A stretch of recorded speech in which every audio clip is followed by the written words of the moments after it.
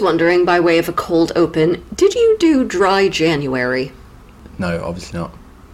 Obviously not. I don't know your life. Oh, no. I was thinking, actually, that the narration of this book is a bit like being hungover and paranoid. Anyway, what did you? Well, yeah, I did, but, I mean, kind of every month for me is Dry January, because I only drink dry martinis, so I don't see what the big deal is. Sorry, that set me up. Such a joke. I'm so sorry. Yeah, very good. Very, very good. I have no way to build on this. That was the end of the bit. Save Me From My Shelf will be right back.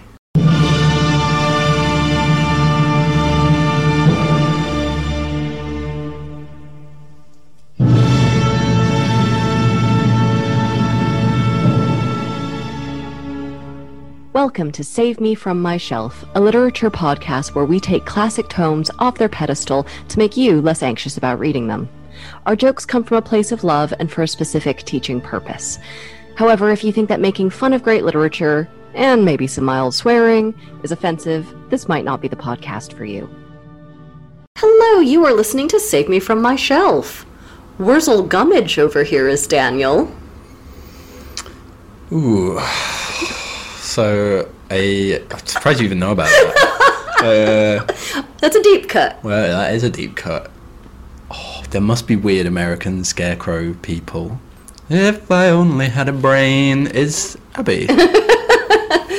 So, Letters, as you guys know, have now been moved to our satellite show, SMFMS Bookends. That's going to come out in 1 week. So if you've written into us or want to hear outtakes from this episode, more analysis, or discussions about what we're currently reading and watching, then tune into that show. As we discussed last time, the schedule and format of Save Me From My Shelf has changed, but our heart and spirit remains the same. This is also a reminder that here at Aston University, we have an undergrad program in English Lit. Daniel and I teach on that. We teach a lot of really fun courses. We also have a brand spanking new master's in English, and you'll probably see Daniel and I over there on that course too. So please contact me if you are interested in maybe signing up to our classes. Right, so Daniel, what is our text today, friend? Last night I dreamt I went to Cornwall again. The clay country looked remote and uninhabited, but like all dreamers, I was possessed with supernatural powers, so could ascend above it to get a better look. Nanpian, Truan, Lanjeth, Bugle, Sticker. Those familiar names seemed alien and mysterious to me now, and the clay tips, those once triumphant piles of slag, vivid in their greyness, were now overgrown with low-lying scrub. I explored further, all my old haunts, once bright and brimming with vitality, Dairyland, the big St. Austell Astor, Gnome World, they were all now decayed and shabby.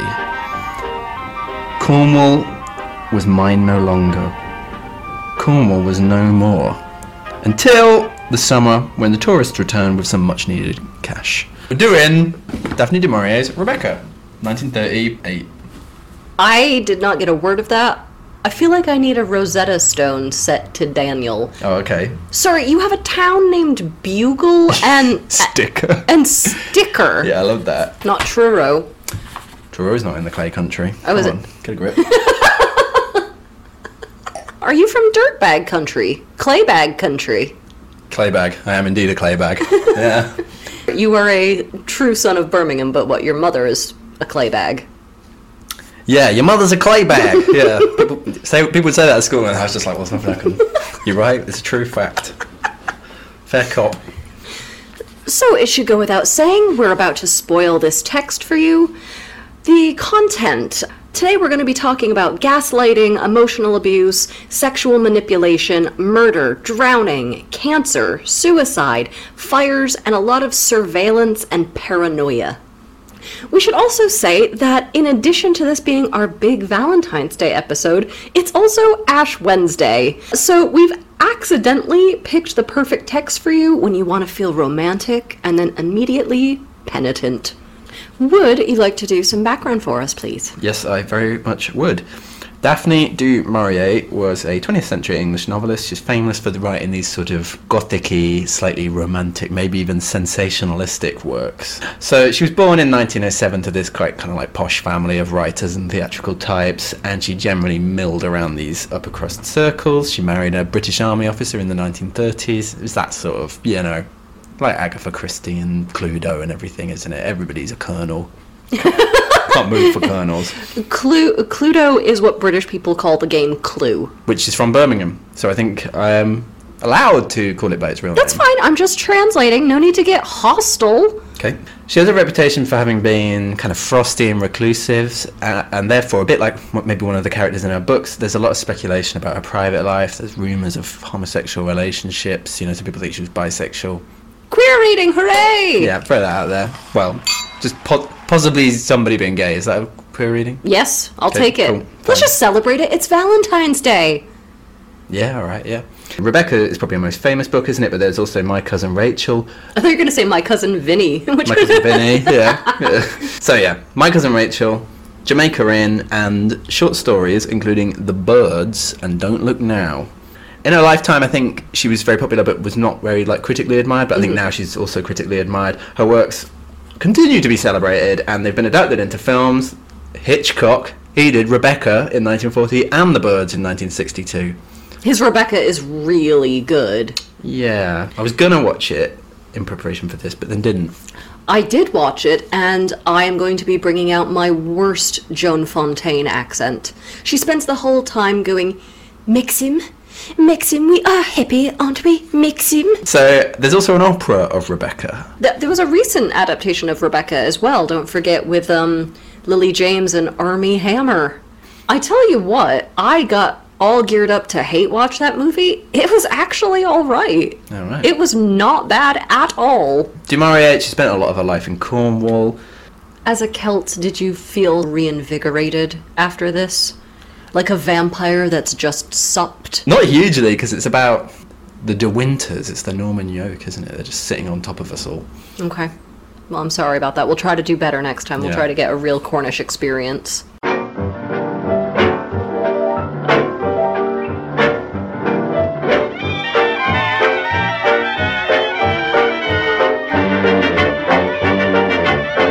Shall we get started? Yes, please. I mean, it's my turn. So, we open on a famous line. Last night I dreamt I went to Mandalay again. And I've got a question already. Go on. I always thought it was Mandalay. I just thought it was the same as in Burma. How do you pronounce it? Mandalay or Mandalay? Manderley. Really? Yeah, that's how I would pronounce it. Well, I mainly hear people say Mandalay, so I think it's meant to sound kind of Orientalist. So what do you think, it's already doing a sort of Kubla Khan, kind of slightly Orientalist in a dream sort of thing? Okay. Or Citizen Kane. Maybe Orson Welles read this. Maybe. Yeah. That's interesting. Regardless, our posh pronunciations are going to make us hemorrhage listeners at the Henley Regatta. Yeah, this opening line then anyway, it gives us all the major themes of the text, doesn't it? So we've got dreams, memory, returning, je reviens. That will be relevant later. Aristocratic estates. So just all of that's kind of encapsulated in this one line, isn't it? Anyway, so we've got this unnamed narrator, and we never find out her name, do we? So this narrator, she keeps dreaming that she's returned to this big palatial estate, but in her dream it's this sort of creepy ruin that's been reclaimed by nature. She never mentions her dream to her husband, she says, because they don't speak of Mandalay anymore. And in fact, there's some kind of sort of trauma that our narrator is alluding to.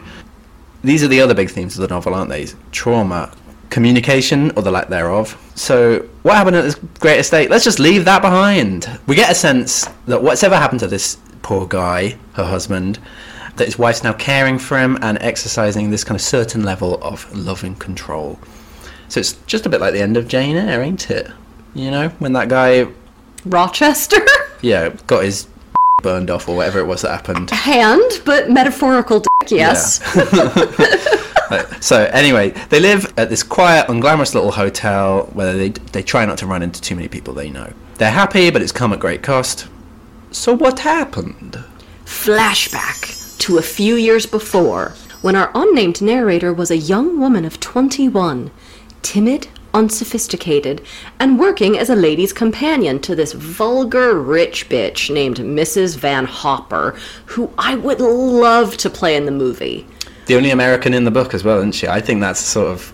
These are vulgar Americans. Oh, I would chew this scenery until it was in shreds. I would love to play this role. To be honest, I think if I played any role in the adaptation of this, it would also be Mrs. Van Hopper. Yeah, everyone wants to be Mrs. Van Hopper. But I just think I could do it. I could see that, actually. Yeah. Get a flashy scarf around your hair, Yeah. you know, big Pillbox hat. big sunglasses, Yeah. lots of cigarettes.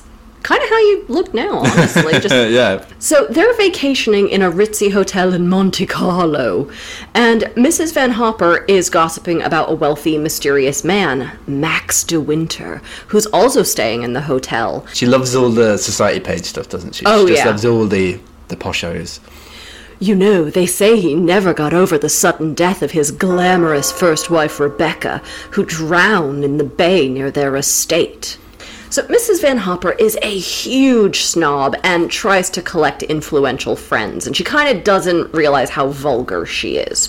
Quote, "It seemed as though notables must be fed to her, much as invalids are spooned their jelly.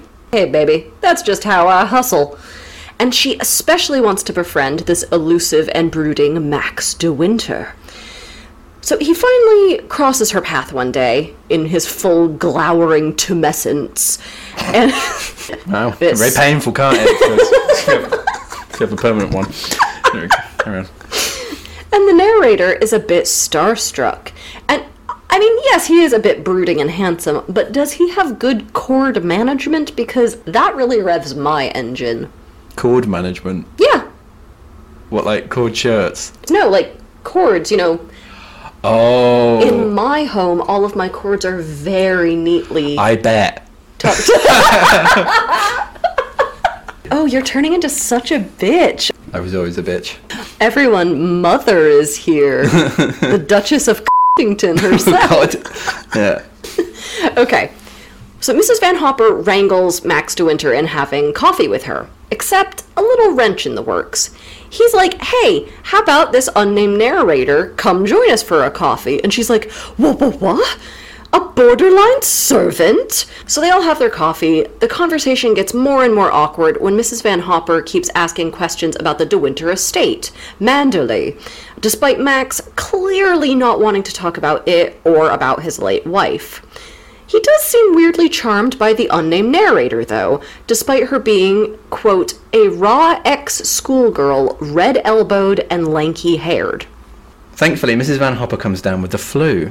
She's forced to stay in bed for 2 whole weeks. The narrator goes down to lunch early one day, thinking mercifully she'll be alone for once.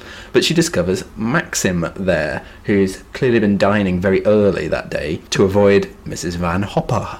They end up having lunch together and have a much nicer time. Aw. Yeah, they hit it off. Despite him being a handsome, brooding sophisticate who's a good 20 years older than her, and she a mousy, unworldly thing. Quote, Oh, give me a good Maxim voice. "I've enjoyed this hour with you more than I've enjoyed anything for a very long time." How's that? That's pretty good. Oh, okay, great. Thank you.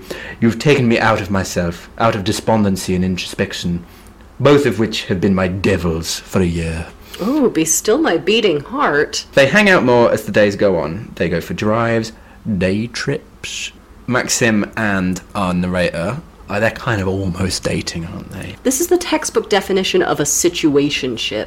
Also, I just kept thinking that while this is romantic, please do not go to a second location with a man you barely know. What do you mean by second? Well, so they're in the hotel together having their little dates, but the rule is if he's like, "Hey, let's go someplace alone, more private," to a second location, Oh, okay. you don't leave the party with somebody you barely know. You're probably right. Yeah. But there is a lot of weird peril in their dates because he keeps taking all of those hairpin turns on cliffs in his little sports car. Yeah. And it made me very nervous, but I did keep thinking that he would have nailed driving around all of those orange cones on that driving test episode of The Brady Bunch.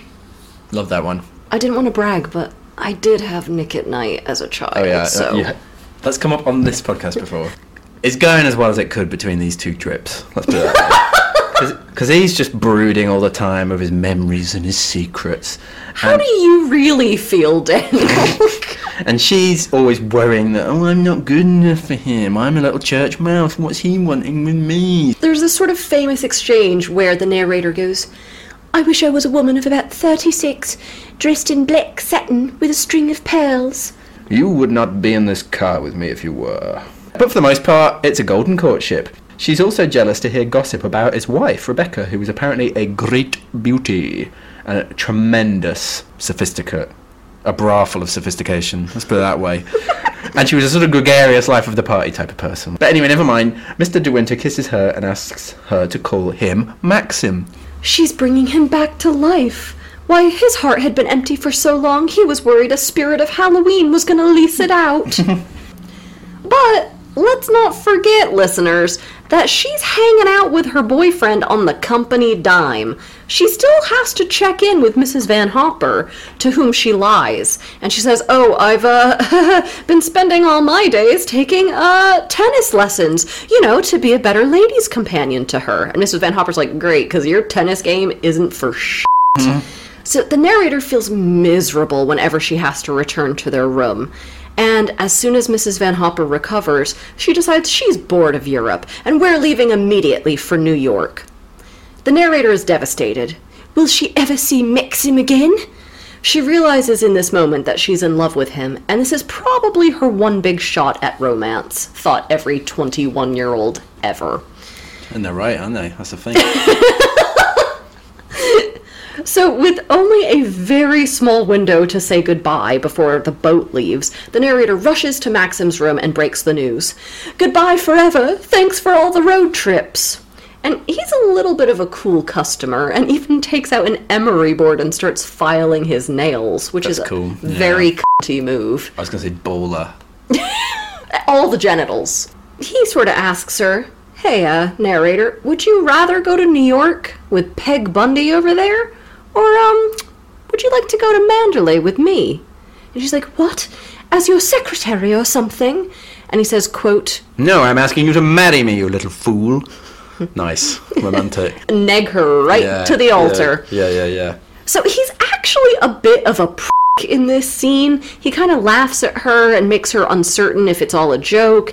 And in all of this, never even mentions that he loves her. So I kind of thought that this was akin to the Rochester dressed up as the fortune teller moment of trying to work the person up into a romantic and anxious... Love bombing. Yes, but love bombing and negging kind of flipping from one to the other. There are also some slightly dodgy age dynamics here because he says quite clearly that he's old enough to be her father, and he laughs at her more childish moments and then says things like, it's a pity you have to grow up. So the narrator's really dazed by all of this, and she starts mentally doodling her name in big bubble letters and practicing her new signature, and she does have this really funny moment thinking about tending to all of her new serfs and bringing them soup and having them say, the Lord bless you, madam. And so Maxim kind of has to snap his fingers in front of her face a few times, and he's like, what, are we getting married? Yes? Okay, I'll go break the news to Mrs. Van Hopper. Particles. De Van. What's your favourite particle? I suppose with a name like yours, it would have to be de, wouldn't it? Or la. Ooh, could you start calling me La Bouche like I'm an opera singer? La Bouche is not ready for you yet. Stay away from La Bouche. No flash photographs around La Bouche. She will not have it. She will not sing tonight. Maxim tells Mrs. Van Hopper the news. She's nice to his face, but then as soon as she's alone with the narrator, the knives come out. He's only marrying you. This is mean, isn't it? He's only marrying you as a rebound. And this, all of these horrible remarks, they play right into the narrator's insecurities. So she's like, bye, you old bitch. Don't let the door hit you. Well, the good Lord did split you. So... that is an Americanism that came so naturally to you. I am so proud. It was like talking to my dad. What's the split? Hit you on the ass. Oh, right. Is that what split means? Don't let the door hit you where the good Lord split you. Yeah, it means your bottom. Botty. Your botty. Oh, okay. So the narrator and Maxim, they kind of get married off screen, don't they? We don't see that happen. A few months later, they're arriving at Mandalay. which is in the West Country, isn't it? Although they don't explicitly state which county, but let's assume for the purposes of accents that it's Cornwall. Yeah, the narrator's terrified, especially when there's a big formal welcome from all the servants. They're all out there, and it's been led by one Mrs. Danvers, the formidable housekeeper with, this, I love this, quote, a skull's face, parchment white, set on a skeleton's frame. Like all people, I suppose, are. We're all on the skeleton's frame, aren't we? Yeah, she sort of looks like the person who knows the exact minute you're gonna die. Ooh, that's scary, yeah. Mrs. Danvers is showing our narrator, the second Mrs. De Winter, her rooms. Mr. De Winter requested that you now sleep in one of the guest rooms, instead of the old main bedroom.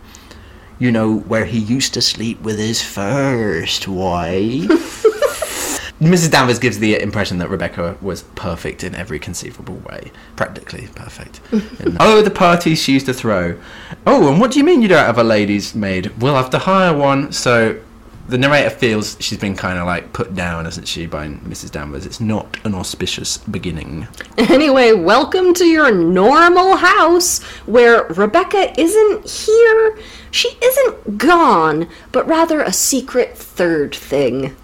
So over the next few days, the narrator really feels like a fish out of water and makes a bunch of faux pas in front of the servants, and she just gets... She vomits all over them, doesn't she? She does not. Okay, carry on. I was trying to extemporize. Oh, yeah, sorry, you expected me to yes and you, sorry. Yeah, and then she did a giant poo on the bougainvillea. and then, very good. And then, Yeah. Yes and me, Daniel, make it bigger. Let's go. And the bougainvillea grew as tall as the sky. And then it threw up on her, and then she threw back up on it. What do you want from me? Go then, keep going, Okay, sorry. And she gets really overwhelmed by all of the tight schedules that she doesn't know and all the rules that go unsaid. And she just kind of runs around squeaking question marks at people. Not questions, just question marks, like really. Tintin does. Yes! Quite a 1930s thing, maybe, yeah. She's also overwhelmed by the general opulence and abundance of food, and I've included a good breakfast spread for Daniel here. They love talking about food in this book. It's a very foodie book. There's a sense that people are hungry for things, but never eating, never satiating themselves. Well, I thought it was also like going through the motions of being a posh home meant that you just have these huge breakfasts when you don't even necessarily want it. It's like so formal, isn't it? It's many things. You can read a lot into this. So for breakfast, despite her and Maxim eating very little themselves, the servants have laid out scrambled and boiled eggs, hot bacon, cold bacon, fish, porridge, ham, scones, toast, fruit, jams, marmalades, and honeys. Ooh. And she gets very concerned about where all the wasted food goes. And she's especially concerned that everything here was Rebecca's first. Oh, these are Rebecca's cushions, and Rebecca's dogs, and Rebecca's air fryers, and Rebecca's tampons. Maxim's sister Beatrice and her kind of dorky husband drop in for a surprise visit when Maxim is out one day. I like Beatrice. Sorry to interrupt, but I like Beatrice. Oh, everyone likes Horsey Beatrice. But like when I'm reading books about the 30s and about posh people, I want a character to be like, oh, I've never read a book myself. I'm only into horses and horse flesh and things like that. So our narrator panics and can't bear to be introduced to them without Maxim. So she does something very relatable, which is flee up the servants' back staircase and hide so no one can find her. I mean, I thought that bit was really funny. I think we've all done that to some extent. I've run up the servants' staircase. No, but I mean, like diving behind a couch or something. Oh, okay, right, yeah. The narrator gets so lost in her huge house that she Beauty and the Beasts her way up to the mysterious West Wing. Eventually, she finds a beautiful bedroom overlooking the sea. And Mrs. Danvers glides in silently and catches her there. She's sort of evil Jeeves. Can somebody put a bell on Danvers, please? On all fictional servants from the 30s, I think. They're always just gliding around, aren't they? And Danvers says, would Madam like the room opened up? Oh, sorry, I need to do a Cornish accent. Do what you like. I feel like I'm slightly being the Lucy to your Charlie Brown with the football, but I think I am going to just do normal. That's fine, yeah. So Danvers says, would Madam like the room opened up? Would Madam like a tour of the house? Madam only has to ask me and I will accompany, madam. So the narrator is treated like she's this naughty child who can't be left on her own. And I'm just like, will you let her explore her own damn house? She's never going to find that Narnia wardrobe with you hovering.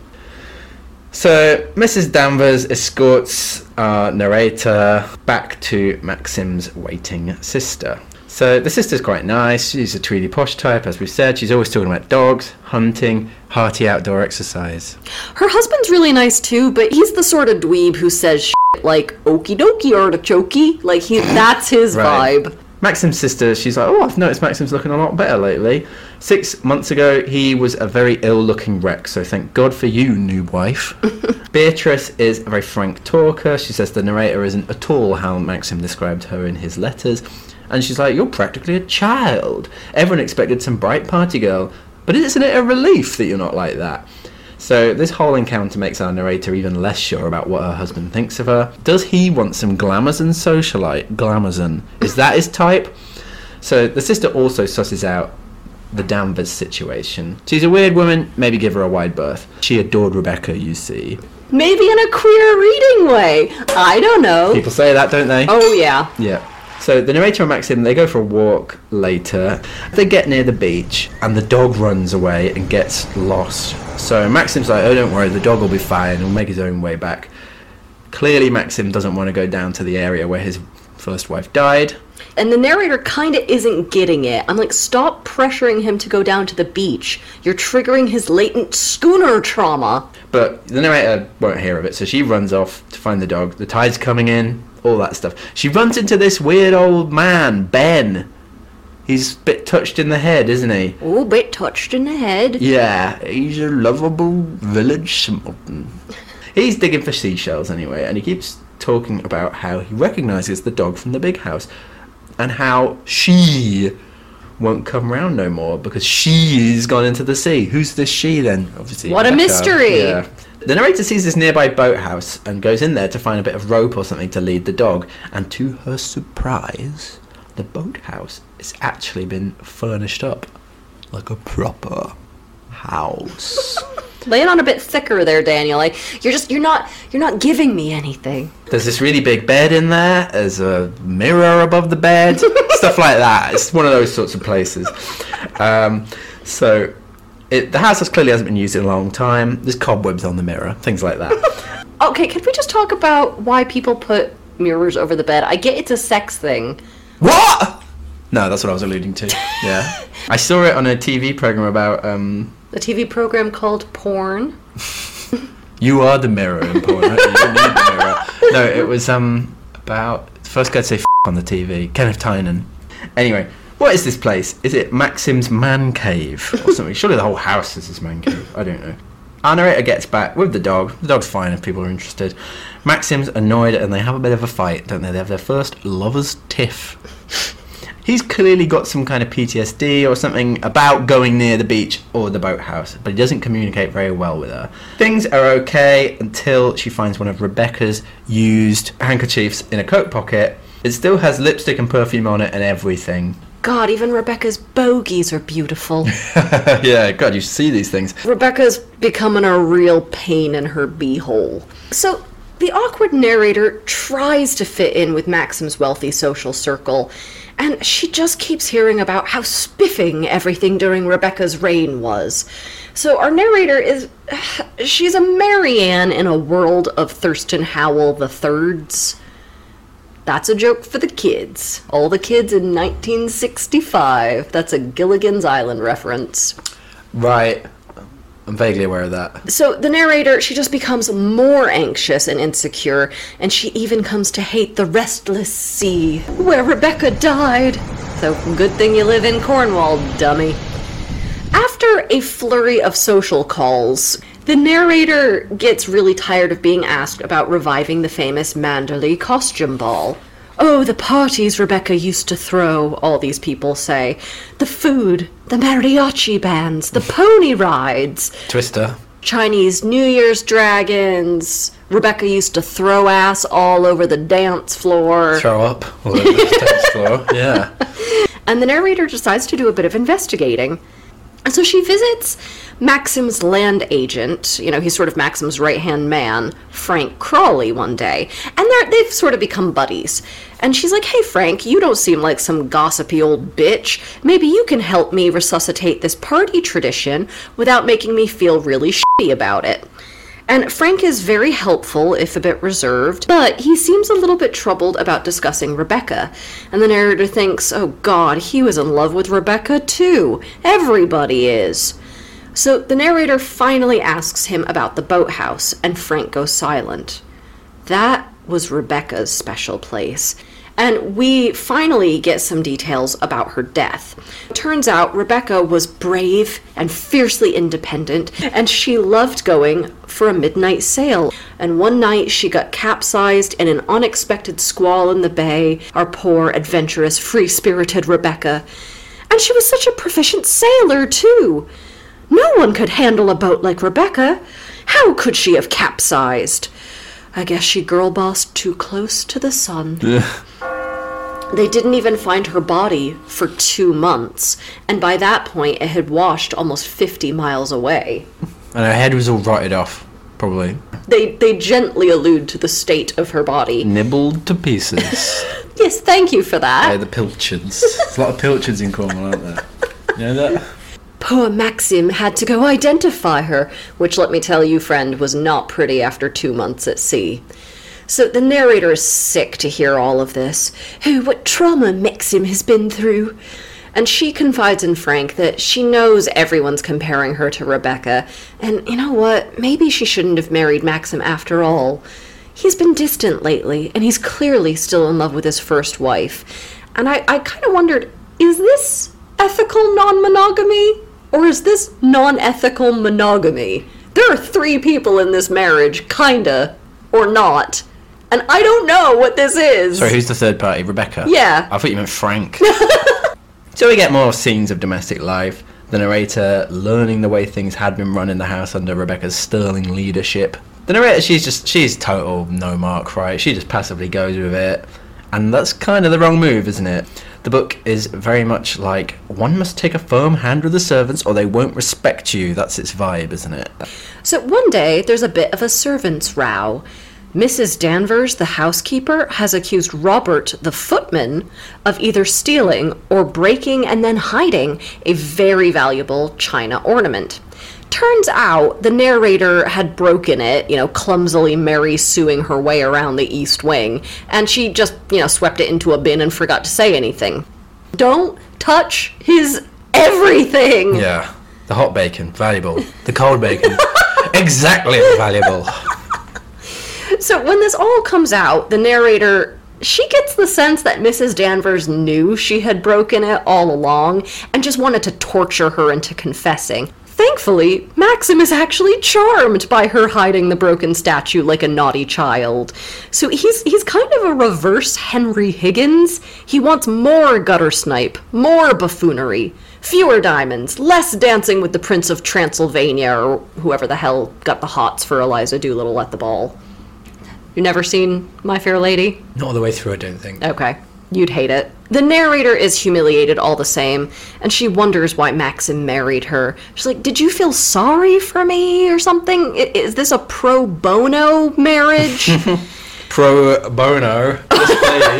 That's another thing that there's so... You filthy bugger. Well, there's no sort of talk about them having sex, is there? They don't seem... Well, later on they have a kind of sexual chemistry, don't they? But there's no real... In the early days, you are slightly wondering, have you guys had sex? And if they had, ooh, is it tepid? Yeah. It's like a couple of pancakes lying on top of each other. Off you go. No. And this is the famous scene where she says, we are happy, aren't we, Maxim? Terribly happy. And his response is... I'll take your word for it. We are happy. All right, then. That's agreed.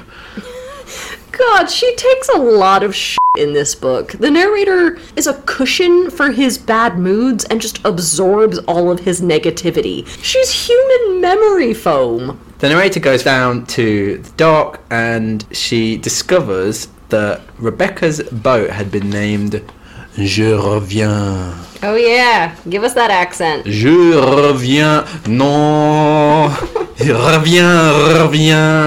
Yeah, earn that paycheck, Daniel. So, Yeah, I return. Ooh, that's inappropriate, isn't it? I won't make this joke out loud, but it's kind of ironic that she would have a boat called I Return, and then she wouldn't return. Foreshadowing klaxon, please. She runs into Gentle Ben around the boathouse again. Gentle Ben is what I call my fiancé, Ben Barnes. Okay, well... He's a real sweetheart. Well, I'm not going to say... It's from The Simpsons, Gentle Ben. Yeah. We had to hit our Simpsons quota for the year, so you are well on track. Yes. So, yeah, Gentle Ben's there, and he starts all shaking and begging her not to put him in an asylum, and he's like, I ain't done nothing or said nothing, and the narrator calms him down. She's a bit like, who would have threatened this guy to go to an asylum? Or so she kind of wonders who's been saying these things to Ben, doesn't she? And he's like, oh, you're nice. You've got angel eyes, not the other mean one who looked like a snake. Tall and dark she were. And she used to come here late at night. And whenever she saw me hanging round, she threatened to stick me in the asylum if I said a word. The narrator is a bit too stupid, isn't she? She isn't connecting the dots that this was Rebecca hiding something. The narrator gets home, back to the big house. Not prison, it's just a really big house, isn't it? It's kind of a prison. No, it's not, that's not in it. Maybe a little bit. She notices that there's this big flashy car, and it's been sneakily parked around the side of the house where you can't see it very well. I mean, you can see it, because she did, but you can't see it very well. And it's a flashy car, so come on. Yeah, like a police car or something, isn't it? Flashing. No, just posh. Stop correcting yourself. Thank you for this, by the way. You know that I'm always looking for new things to hate. And you've given me that. This word salad. Yeah. Okay. So she walks around the house to investigate and then stumbles on this man standing outside. He's acting all super shady. And he's talking to Mrs. Danvers, who's leaning out an upstairs window.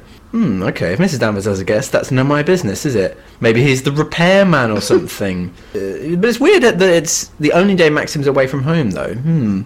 Later, this man, Jack Favell. I said Favell. This man, Jack Favell, he runs into her inside the house, despite Mrs. Danvers very obviously trying to keep them apart, because she doesn't want the narrator to know that he's there. He introduces himself, and she notes, he's a big, hefty fellow, good-looking in a rather flashy, sunburnt way. He's also a bit of a drinker, and he likes the sauce. He's a bounder, I'd call him. He's a straight-up bounder. There's always one in these 30s novels, isn't there? And he claims he's popped in to see old Danny, who's a good friend of his, and asks after old Max. Everyone's old to you, aren't they? He's just like way too familiar with our narrator. He lights his cigarette. He teases that he'll stay for tea. He winks at Mrs. Danvers, asking the narrator to come and check out his hot rod. Things like that. Rude. By the way, maybe don't mention to your husband. But words are wise. Don't mention to your husband that I was here. Hey. He also says that. You know what? I'm smelling. Might be pilchards. Might be sardines. Something fishy is going on with this Mr. Favell. He finally, very mercifully, leaves, though. This guy is distilled essence of dirtbag. He's the sort of guy who thinks that going to the dog track would be a classy first date. You're speaking from experience. So the narrator thinks something funny is up. Why is this flashy guy hanging out with Mrs. Danvers? And she's like, I'm going to go poke around the room where I think Mrs. Danvers had been leaning out of the window to talk to Jack Favell. Bit Scooby-Doo. So it's back in that wing where she had once been scolded by Mrs. Danvers, where it seems like no one's really supposed to go. So she discovers the room, and it's weirdly tended to, despite this wing being all closed up and nobody using it. It's dusted, there are fresh flowers, there's clean linen, etc. Big box of menstrual things. What is the menstrual undercurrent? You started it. I know. Yeah. You understand that tampons don't really go off, right? So that's not really helping the case I was making. But she's restocking it. She's taking them away to pretend that they're being used, and then restocking them. Mrs. Danvers is. She's that sick.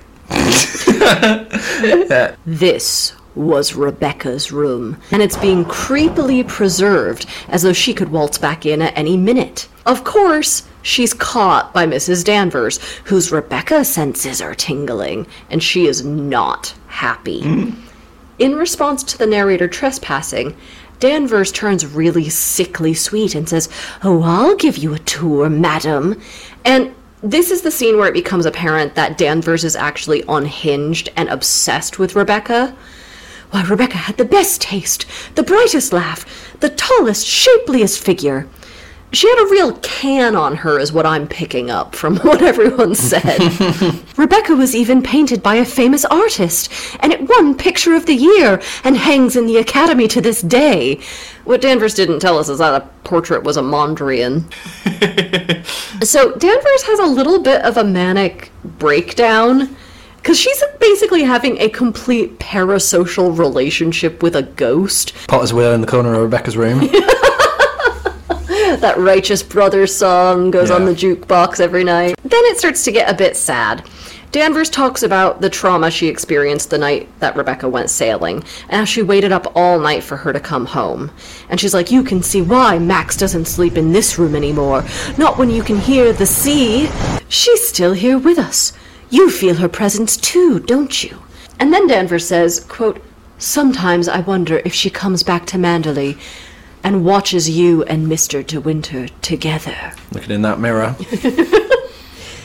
In conclusion, you will never, ever live up to her. Now, the narrator keeps reminding herself, don't listen to Danvers. Comparison is the thief of joy. How do you outdo a drowning?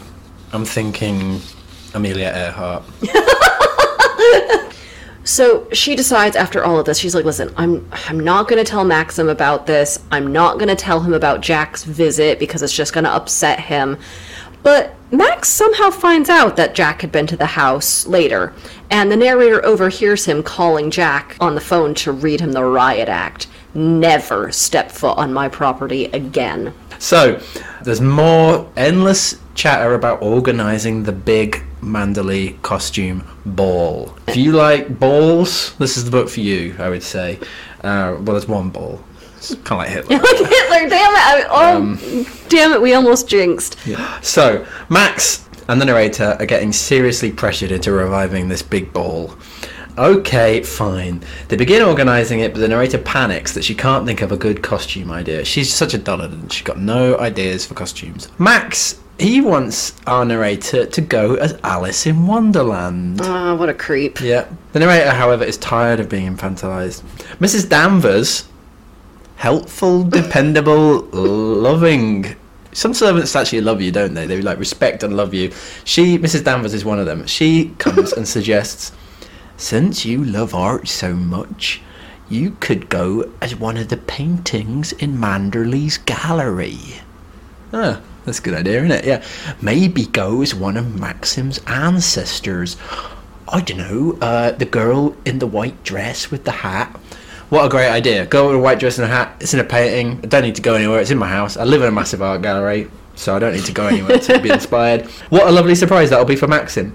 So our narrator, she goes to a ton of effort to truss herself up like this famous painting. She gets every detail exact. It's not a homemade costume, is it? It's a bought-in one. She refuses to tell Maxim what this costume idea is. The party's about to start, and the narrator gets ready to make her big entrance to Maxim and their in-laws before all the rest of the guests arrive. She actually feels pretty for once. I actually feel good in me. I feel special. She goes in. Everyone falls silent and just stares. So it went down really well, I think. No. Maxim's like, what the bleeding heck, and I don't mean to say f***, are you doing? Go change now. You're not an aristocrat. My culture is not your costume. Appropriation, you're right, yeah. The narrator is in tears. What did I do wrong? I'm just like a painting in the gallery. There's nothing wrong with that. No one would explain to her what horrific faux pas she's made, and Max basically screams at her. So she runs off in tears, and you know what? Mrs. Danvers is there, and she's smiling at her in an evil way. See? Long story short, she finds out that this was the exact costume Rebecca had worn to the last ball. Because both she and Rebecca got the details so exact, it's kind of a bit like they've seen a ghost, isn't it? You look like you've seen a ghost. Because it kind of is like I've seen a ghost. That's what's going on there. It could be the ghost of the ancestor too. How mad would that ancestor spirit be of like... That's interesting though, isn't it? That you have these layers upon layers. Yeah. I like that, yeah. Yeah, you're right though. Yeah, you'd be pretty miffed if I've been upstaged by a successor, as well. Rebecca's upstaging everyone. So she goes and changes this narrator character person, and the rest of the party goes down all right.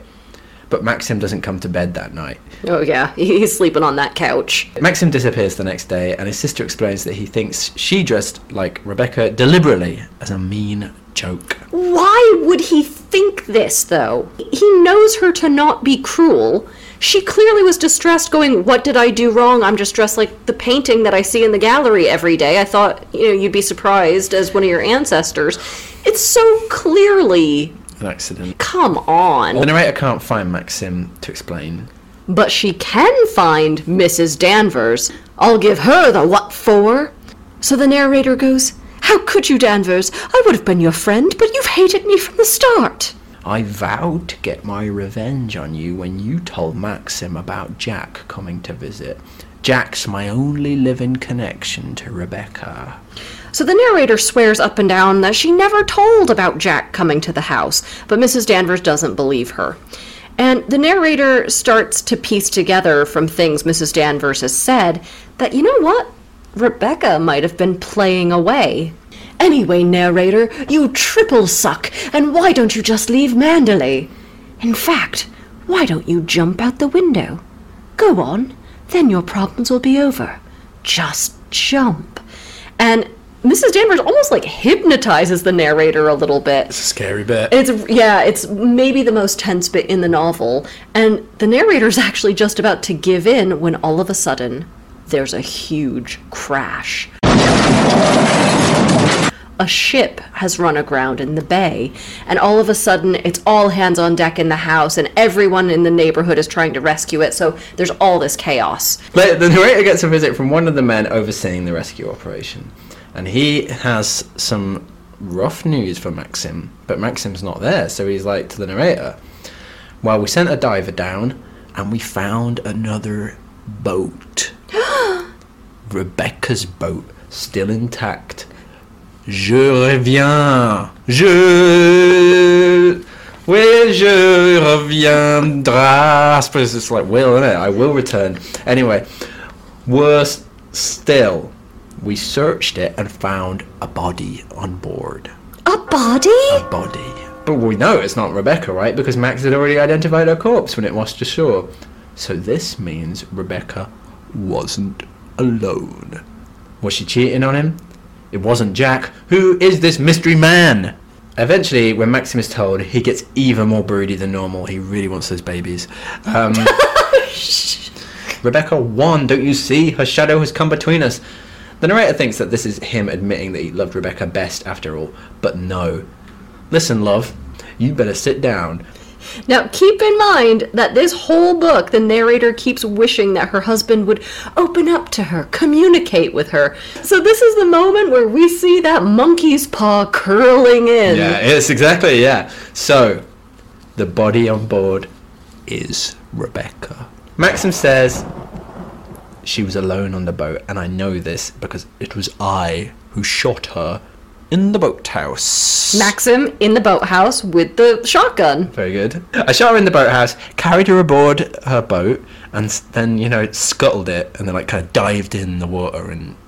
No, he didn't, did he? There was a little dinghy. We could imagine him maybe like a pirate putting a knife between his teeth and swan diving in. That's a cool image. And the boat explodes. Oh, that's... Michael Bay, get us on the phone. I want Michael Bay's Rebecca. Yeah. No, he just... broke some holes in the bottom of the ship or whatever as you do. Pulled the cork out, didn't he? Later on, I just identified some random faceless drowned body so I could just close down the ordeal and have her finally declared dead. All the while, however, I knew that her body was very securely hidden in this scuttled ship. I got away with the murder for this long, but not anymore. Bet you don't love me now. Yeah, careful, Max. She's gonna find out you're not out of her league. And then how will you intimidate her into loving you? Ooh, very good point. So the narrator at this bombshell goes into full dissociative shock. Death of a bombshell, isn't it? So this is the point where Maxim finally tells her that he loves her and begins kissing her passionately, like she's been hoping he'd do this whole time. That's why he's been so grumpy, so distant. He's been terrified, nearly to the brink of madness, that someone would find out. You thought I loved Rebecca? I hated her, I tell you. Our marriage was a farce from the very first. She was vicious, damnable, rotten through and through.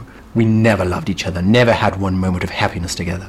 Rebecca was incapable of love, of tenderness, of decency. She was not even normal. This is why I love you, narrator.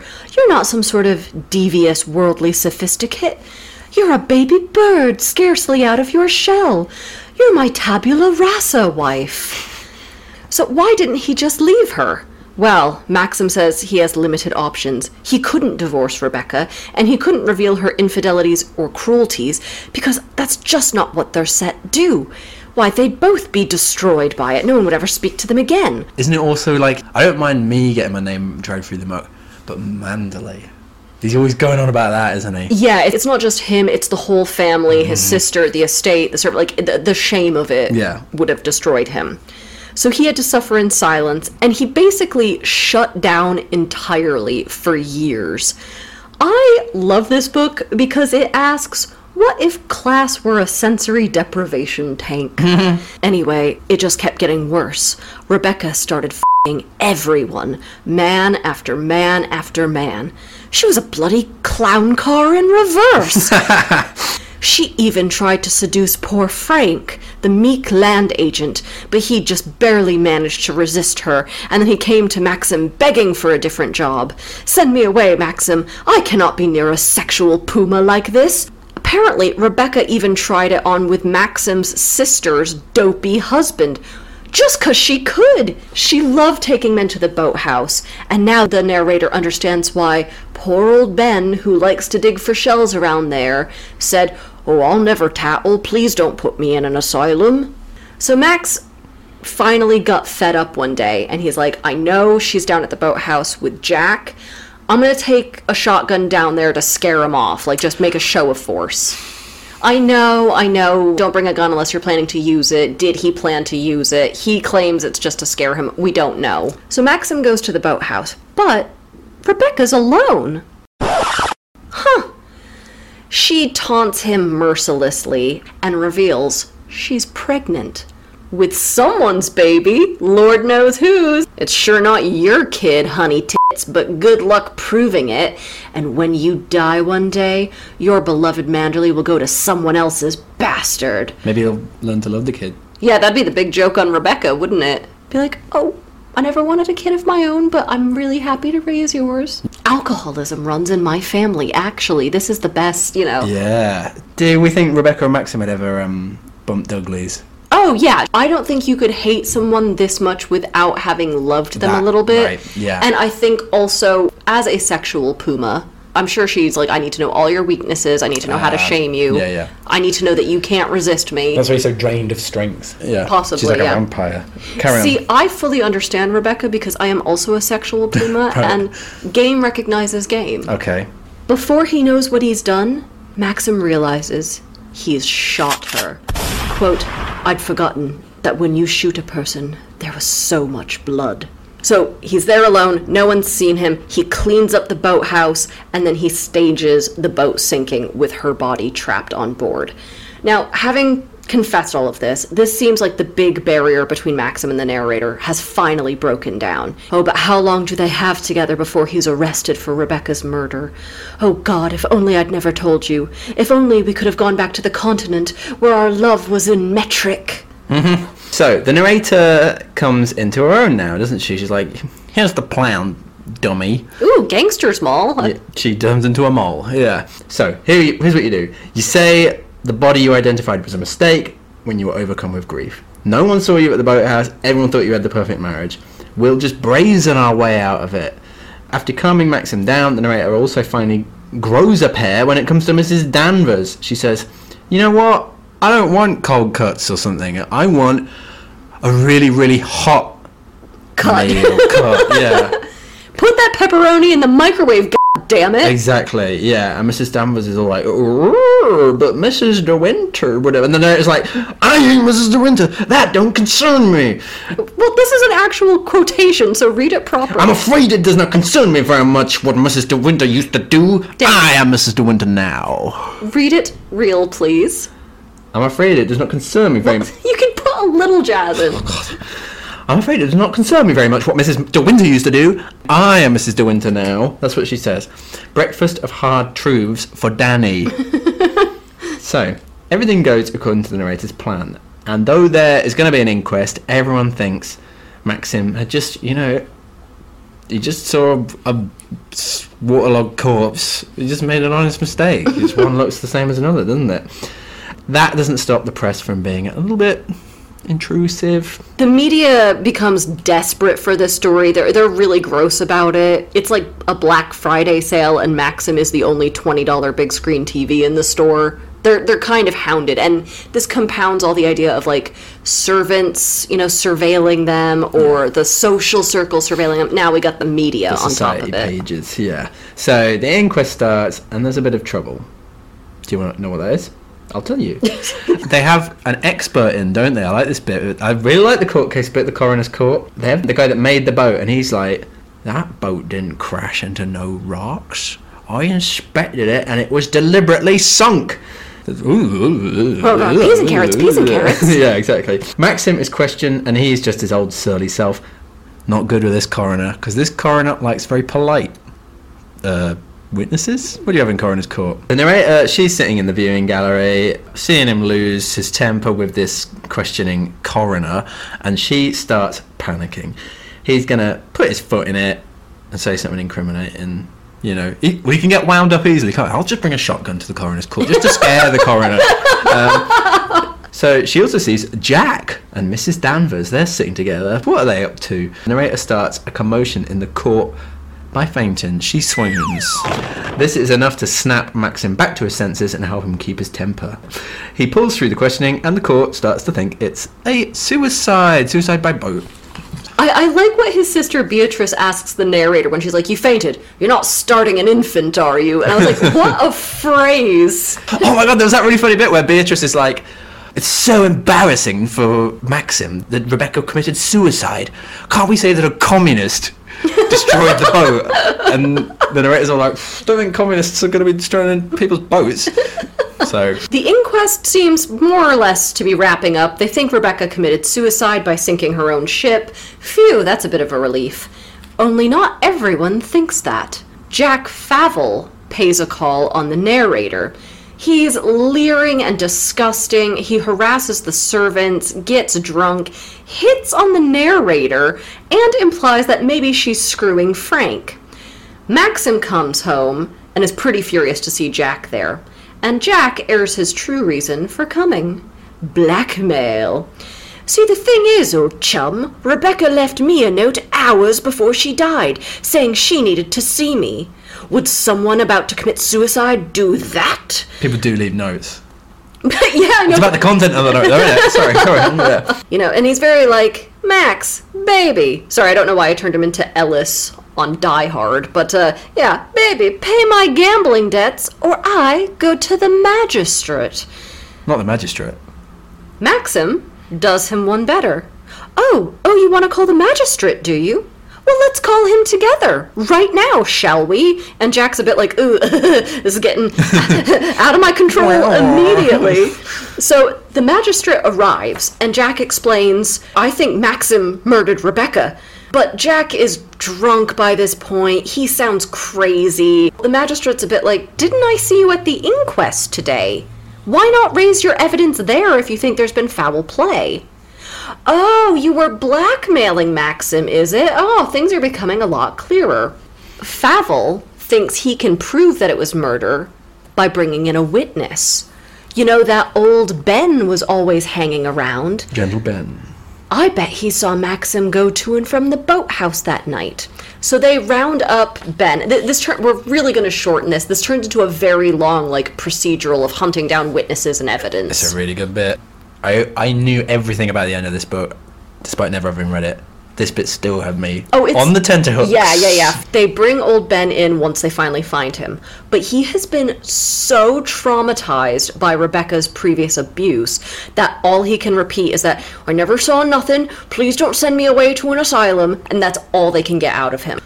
Okay, Jack panics. That didn't work. Let's bring in another witness.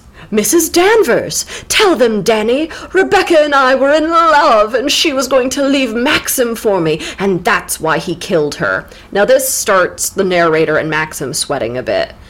But Mrs. Danvers is surprisingly resistant, whether that's to protect Rebecca's reputation or because Mrs. Danvers is a bit delusional, we don't know. Or jealous, I kind of thought. Jealous of Favell. Oh, yeah, that's another possibility.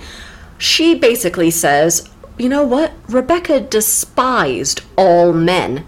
She only messed around with them as a game, and she laughed at all of you behind your backs. I was the only one she really loved and trusted. The thing that I love about this scene is that every trap Jack Favell lays explodes hilariously in his face. He's Looney Tunesing a murder investigation. This is some Wile E. Coyote bullshit. The magistrate guy, Colonel Julian, he realises that Favell is just a bullshit, but also that maybe there is more to this whole case than meets the eye. So they get Mrs. Danvers to, help them piece together the events of Rebecca's last day. So Mrs. Danvers gets Rebecca's diary, and they see that she'd gone to some doctor in London, and the narrator's like, oh, dash it all. This is going to confirm the pregnancy and Maxim's motive for killing her. Max, we're rumbled, Max. Exactly, yeah. Very long story short, we're entering Endgame. God damn it, Daniel. They take a big drive up to London. They meet the London doctor.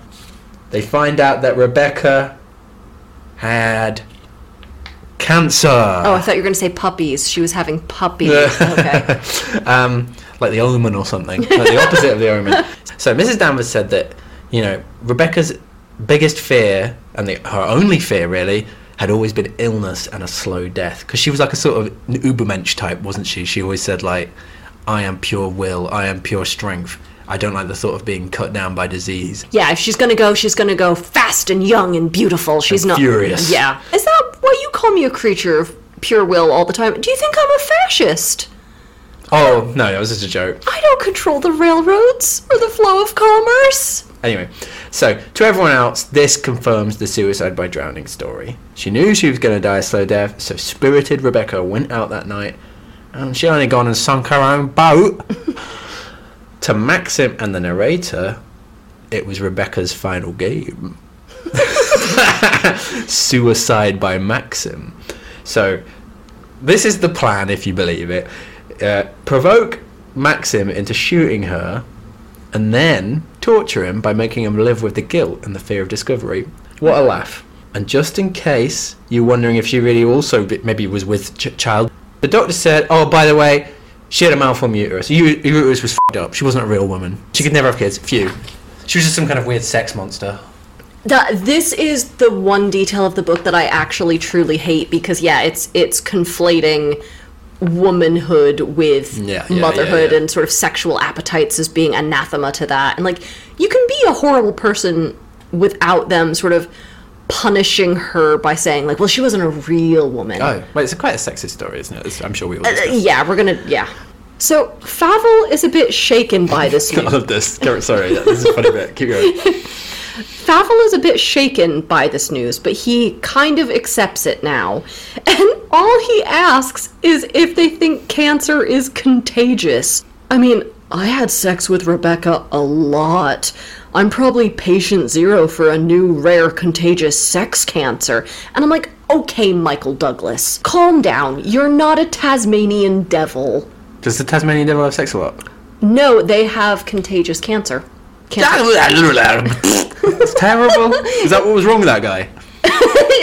So, Colonel Julian, the magistrate, is like, well, chaps, I have all the information I need. This is officially a suicide. Of course Rebecca scuttled her own boat. And with no blackmail now to be had, Jack Favell runs off. Jack runs off and calls Mrs. Danvers to let her know that Rebecca had cancer, and Rebecca never confided in her about it. So, they drive home from London very late that night, and the narrator falls asleep in the car and has a nightmare that she's Rebecca. You know, she's brushing her hair, she's putting on makeup, but when she looks in the mirror, it's Rebecca staring back at her. And so she wakes up in a shock. And Max is like, oh, don't worry, we're close to home. And she's like, oh, what time is it? Is it dawn? It looks like the sun is rising. But it's only 2 a.m. My God, that huge glow on the horizon? That's not the sun. It's Manderley. Quote, And the ashes blew toward us with the salt wind from the sea. And those are the last lines of the novel.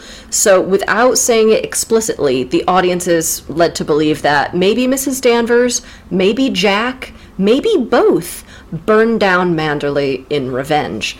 The end. Ooh.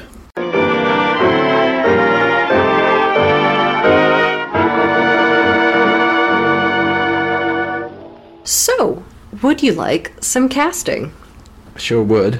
When I was reading this, and you become aware of that spirit of Rebecca floating through, but you never see her, I kept thinking this is the Rebecca leitmotif.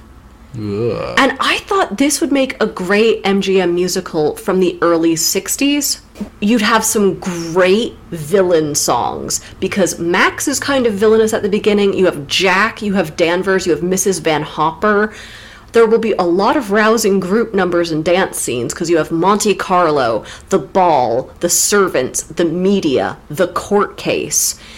I want Debbie Reynolds as the narrator, because she has that youthful girl next door. Which one's look. she again? She was Singing in the Rain. Oh, yeah, The main character. Yeah. Very good. Marlon Brando as Maxim. Oh, Maxim. No, I don't wanna. that's before. Don't ask me about my first wife. That was a little bit before he got into that phase of his life. Back when he's Okay. still. I could have been a contender. Hey, don't ask me about my first wife. You like that? I was thinking more when he was in Guys and Dolls, because he has musical cred. I can sing a song. Not brilliantly. Doobie doobie doo. You like that? Gloria Swanson as Mrs. Danvers. Which one's she? Sunset Boulevard. Yes. Okay. Someone trapped in the past. And we need somebody hot but slimy as Jack. I was thinking Frank Sinatra. Doobie doobie doo. Doobie doobie doo. Doobie doobie don't. And even as the sister's dorky husband, throw Danny Kaye in there. Ah. Come on, he'd be a good one to And who's Beatrice then? Oh, I didn't think Oh, that okay. far. You Oh, thought about the Giles, but you didn't think about Beatrice. That's crazy. Rosemary Clooney as Beatrice. Who's she? George Clooney's aunt. She was in White Christmas. I haven't seen that. Okay. Sounds good though. Yeah, sounds So- like a good... I would watch that. I think that sounds like Yeah. a really solid bit of casting. Yeah. And now for our segment, Bad Goodreads Reviews. And before we start, I have to say I have very few of these today, because all of the Bad Goodreads were actually pretty legitimate grievances. They hated Maxim for being a murderer, and they hated the main character for being a bit of a dope. So, I'm sorry, this is all I got for you guys. I feel lied to. I feel betrayed by the high ratings. I feel rage and just a hint gassy. I feel like throwing this book into a dumpster fire. 1 star. Ma'am, I'm sorry for your intestinal distress, but maybe that's not the fault of the book. Alright, let's do some analysis. So you wanted to start with form, as we always do. Very good place to start. I mean, it's not necessarily though. The dialectic form and content means that both are equally valid places to start. Discuss. Daniel? No, we're not talking about that. Okay, sorry. The narrator constantly kind of returning to the present and then going back to the story. What do you think of that? Yeah, so this story starts at the end and it's all her remembering, and she's constantly interjecting from the present day, talking about how upsetting or how great the past was. And I just thought it was this constant jostling of past and present. We get that she's living in the past, Max has been living in the past, Danvers is living in the past, and the spirit of Rebecca is living on in a sort of different way. I suppose that's the kind of speaks to this, not just the specific motif of Rebecca haunting them, but also the kind of psychological trauma and all that sort of stuff going through it, isn't it? Yeah. It feels like nobody is ever fully living in the present. And Rebecca was such a vivacious character, only she lived in the present. She took the present from everyone almost. But also the narrator, she's like a very strong narrator, isn't she, in that? She has a really strong voice. Yeah. Yeah, that's what I mean, yeah. Not as a character, but as a voice. You know, all these interjections of her daydreaming or thinking backwards or forwards. Like, there are subtle differences in the modern day bit where she's a little bit stronger, but she's still the same person. And I was just so impressed with the writing style. I didn't even really think about this, but you're right, that even just from a technical perspective, it's hard to do that shifting through time in that way, Du Maurier does it with such ease. And you're right, that is a real technical feat for us to not get all confused and be like, because I mean, in many ways it's just kind of obvious, isn't it? It's just like, oh, Maxim said that, if only I knew then, and stuff like that. I can't. It's better than that, obviously. But the point is there many ways they're very obvious devices, but they work in a really effective way. The book has a great ear for banality, doesn't it? Oh, so many stupid, shallow characters in this. Yeah, definitely. But that's the strange thing, that the narration itself is like super poetical, isn't it? And it has loads of pathetic fallacy, especially about the climate, like really lovely stuff about the weather. But then the actual dialogue, they have all this just empty chatter, especially about the weather. They will just go, clear it up, paint it, and things like that. That sort of imbalance, but is really good. Just the supreme banality of these characters is really good. Well, that's where another place where you can see Daphne du Maurier's skill, because she's like, listen, I can really write, and I can write poetically and beautifully and absorb you into this world. And then I can also capture other people's voices, and boy, do you know stupid people like this. Yeah. And the fact that she can write on all these different registers and have them blend so seamlessly. Yeah. Much like with the actual character of Rebecca, who menaces us because we can only paint the space around her. The dialogue itself, they're not saying what they want to say. They're saying stuff around what they're trying to say, and that makes it uncomfortable. And there's a menace in that too, of we don't talk about this, but we have a lot of issues with each other and a lot of repressed things, and we're going to speak around it and aggressively not address this. England. Quite. Yeah. I feel like I know you a little bit better after having read this book. Agatha Christie, Evelyn Waugh, Daphne du Maurier, the Mitfords, P.G. Wodehouse, they all just have these same 1930s country house social types, like Favell, Colonel Julian, Mrs. Danvers. Yeah. They're all such recurring types, and on paper that makes them seem really conventional. But that final scene in the library with them all fighting and Favell being like, I'm going to blackmail you, I'm a bounder and stuff, that was still like so well executed and compelling, despite it seeming like obviously like something you'd get in Agatha Christie or something. She breathed a certain life into Christie, and this is no shade on Christie. Christie was very good at what she did, but I know that there was a scholar who talked about Christie's plots and characters as animated algebra, and it feels like du Maurier took all of that and really breathed life into everyone here. Their stockness becomes like a psychological defense mechanism. And a lot of people on Bad Goodreads really hated this because of the stubbornness or stockness of the characters. They thought people were really stupid, and they hated the pacing. I thought this was a thrilling book, but it's a slow burn. It's about dread. It's about dread that doesn't come all at once, and that's the thing that makes it scarier, is that every day there's a little bit something more wrong, or something that you're more aware of as wrong until it all boils over. I was surprised that it built up to the climax as quickly as it did. I kind of thought, I thought the Mrs. Danvers torture would, in fact, I should say this, I thought Mrs. Danvers was going to be in a lot more, and I thought she would torture our narrator a lot more than she did. I thought she was a lot more central to the book because I'd read this once before, and her presence is so big that in my memory, much like the narrator, I'm remembering her as way more central. She's actually only in a handful of scenes. Can we talk about this being a rewriting of Jane Eyre? Because that was another complaint people had on Bad Goodreads, where they're like, Jane Eyre much? Daphne du Maurier? And I'm like, yeah, it follows a lot of the same, the dark, sexually rapacious, wealthy wife who's there but not there, haunting the house, the servants who are kind of in on certain things, the husband who emotionally abuses the fairer, younger wife who's socially inferior, and then the house burns down at the end, and the man is kind of traumatized by it, and the wife takes charge. It is a retelling, but... What's wrong with that? What's wrong with that, then? But it also... Okay, go on. Makes it into its own thing entirely. Very much so, yeah. I mean, du Maurier was really aware of Gothic traditions and sensationalist traditions, and is this any worse than doing a rewriting of Jane Eyre like Jean Rhys did with Wide Sargasso Sea? Well, that was the thing I was going to say. That opening bit with Manderley being described and all the foliage consuming it, I was like, Jean Rhys, you've ripped this right off. No, I think you're right. Also, I mean, that both stories are kind of Bluebeard stories, aren't they, in some ways? No, so yeah, of course, all these stories are like that, aren't they? That's all part of it, about rewriting. Were those same people that reviewed this going to, like, Macbeth and being like, Holinshed's Chronicles, anyone? Come on. You were talking about how this had a lot of elements of Turn of the Screw as well, this idea of is it a haunting or is it psychosis? And the answer is yes.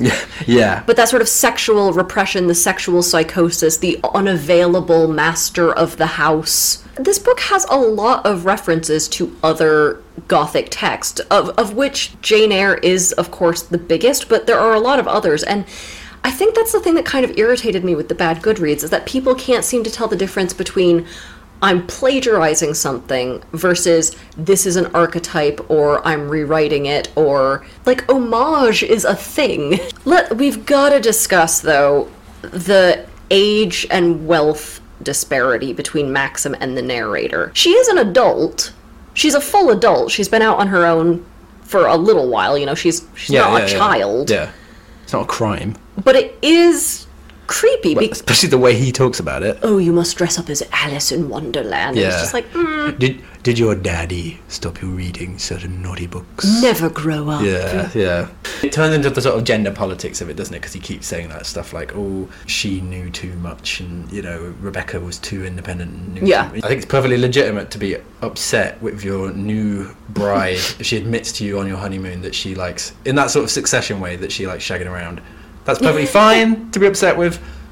But to then conflate that with women's agency and women's knowledge is where it starts to get creepy and weird. Yeah, absolutely, because there is that idea in this that I know a lot of people have pushed against, which is like, abused people abuse. And it's like, well, no, not always. I can appreciate that he's talking from a sense of trauma himself, where he's trying to protect himself, and I can't risk getting another woman like Rebecca. If I get somebody who is not worldly and doesn't seem like she'd ever want to be worldly, I can avoid that. But like with kids, you can only control them so much. Well, that was the big thing I thought about them as a couple, is the Annie Hall bit. Do you remember in Annie Hall where Woody Allen walks up to this couple and goes like, you seem like a very happy couple? And she goes, well, I'm very shallow and I have no ideas or opinions. And the partner goes, well, I'm exactly the same way. And I felt they were a bit like that, weren't they? That Maxim had this kind of glamorous or aristocratic pressure foisted on him, but really he and our narrator are both just a pair of like right basics. But I wonder if the gender dynamics are undone by this, the dodgy dynamics, much like they were in Jane Eyre, because at the end he loses his whole estate, if not necessarily his wealth, and he seems so broken, and she really seems like she's in charge. It's a sort of poetic justice thing, isn't it? That even if Rebecca had it coming, he still can't shoot people, so he has to get his life ruined. I'm certainly not saying it's okay to shoot your wife, but I was actually fully convinced by the suicide by Maxim plot, where it seemed like everyone in the novel was kind of confirming Rebecca was this massive string puller. She knew exactly where to stick the needle in to get people to do what she wanted. That final game. I was really convinced by that, of like, I don't want to say it wasn't his fault, but it does feel like he entered a fugue state after constant abuse and just snapping. Yeah. Is that naive of me? I know what you mean, but I think it's different to that, isn't it? Because it's not that Agatha Christie algebra that can talk or whatever. Like, he did make the decision to bring a gun in the first place. But the point is it's like, there's a metaphysical component here, that even if everything that they say about Rebecca is true, and that she could, like, magically control people, he still shot her. It's not like a kind of, it's one or the other, it's both. This guy still shot someone. Well, the fact that Du Maurier had Mandalay burned down, and then him kind of be a completely broken person by it, that is showing his culpability, because the author punishes him. Anyway, give me some advice, please. So memory is always really unreliable, so focus on what a text is doing with that. Here, we not only have a narrator looking back on her days at Manderley, but also hearing everyone else's memories of Rebecca, and everything here might be faulty. So this is another way you can't always trust a narrator. Rebecca as Rashomon. Ooh! Oh. Okay, now a clue to our next episode. So, Daniel, we have just had a book where a light-haired wallflower competes with a dark-haired vixen named Rebecca for the heart of an aristocratic man. What if that were the exact premise of our next book? Light-haired wallflower, dark-haired vixen. I thought you were talking about you and me. Yeah. Honey, do you think you're a dark-haired vixen? Vixen? Maybe like a mangy fox. He's got the mange. I had to put him down. To column. Thanks for listening to Save Me From My Shelf. Our music is The Overture to Don Giovanni by Mozart, and cover art is by Catherine Wu. Our thanks to Aston University's Centre for Critical Inquiry into Society and Culture for funding the startup of this podcast. Contact us at savemefrommyshelf@gmail.com or at smfms_podcast on Twitter. And do not, I'm going to remind you, do not forget to rate, review, and subscribe. Do not forget. Thank you.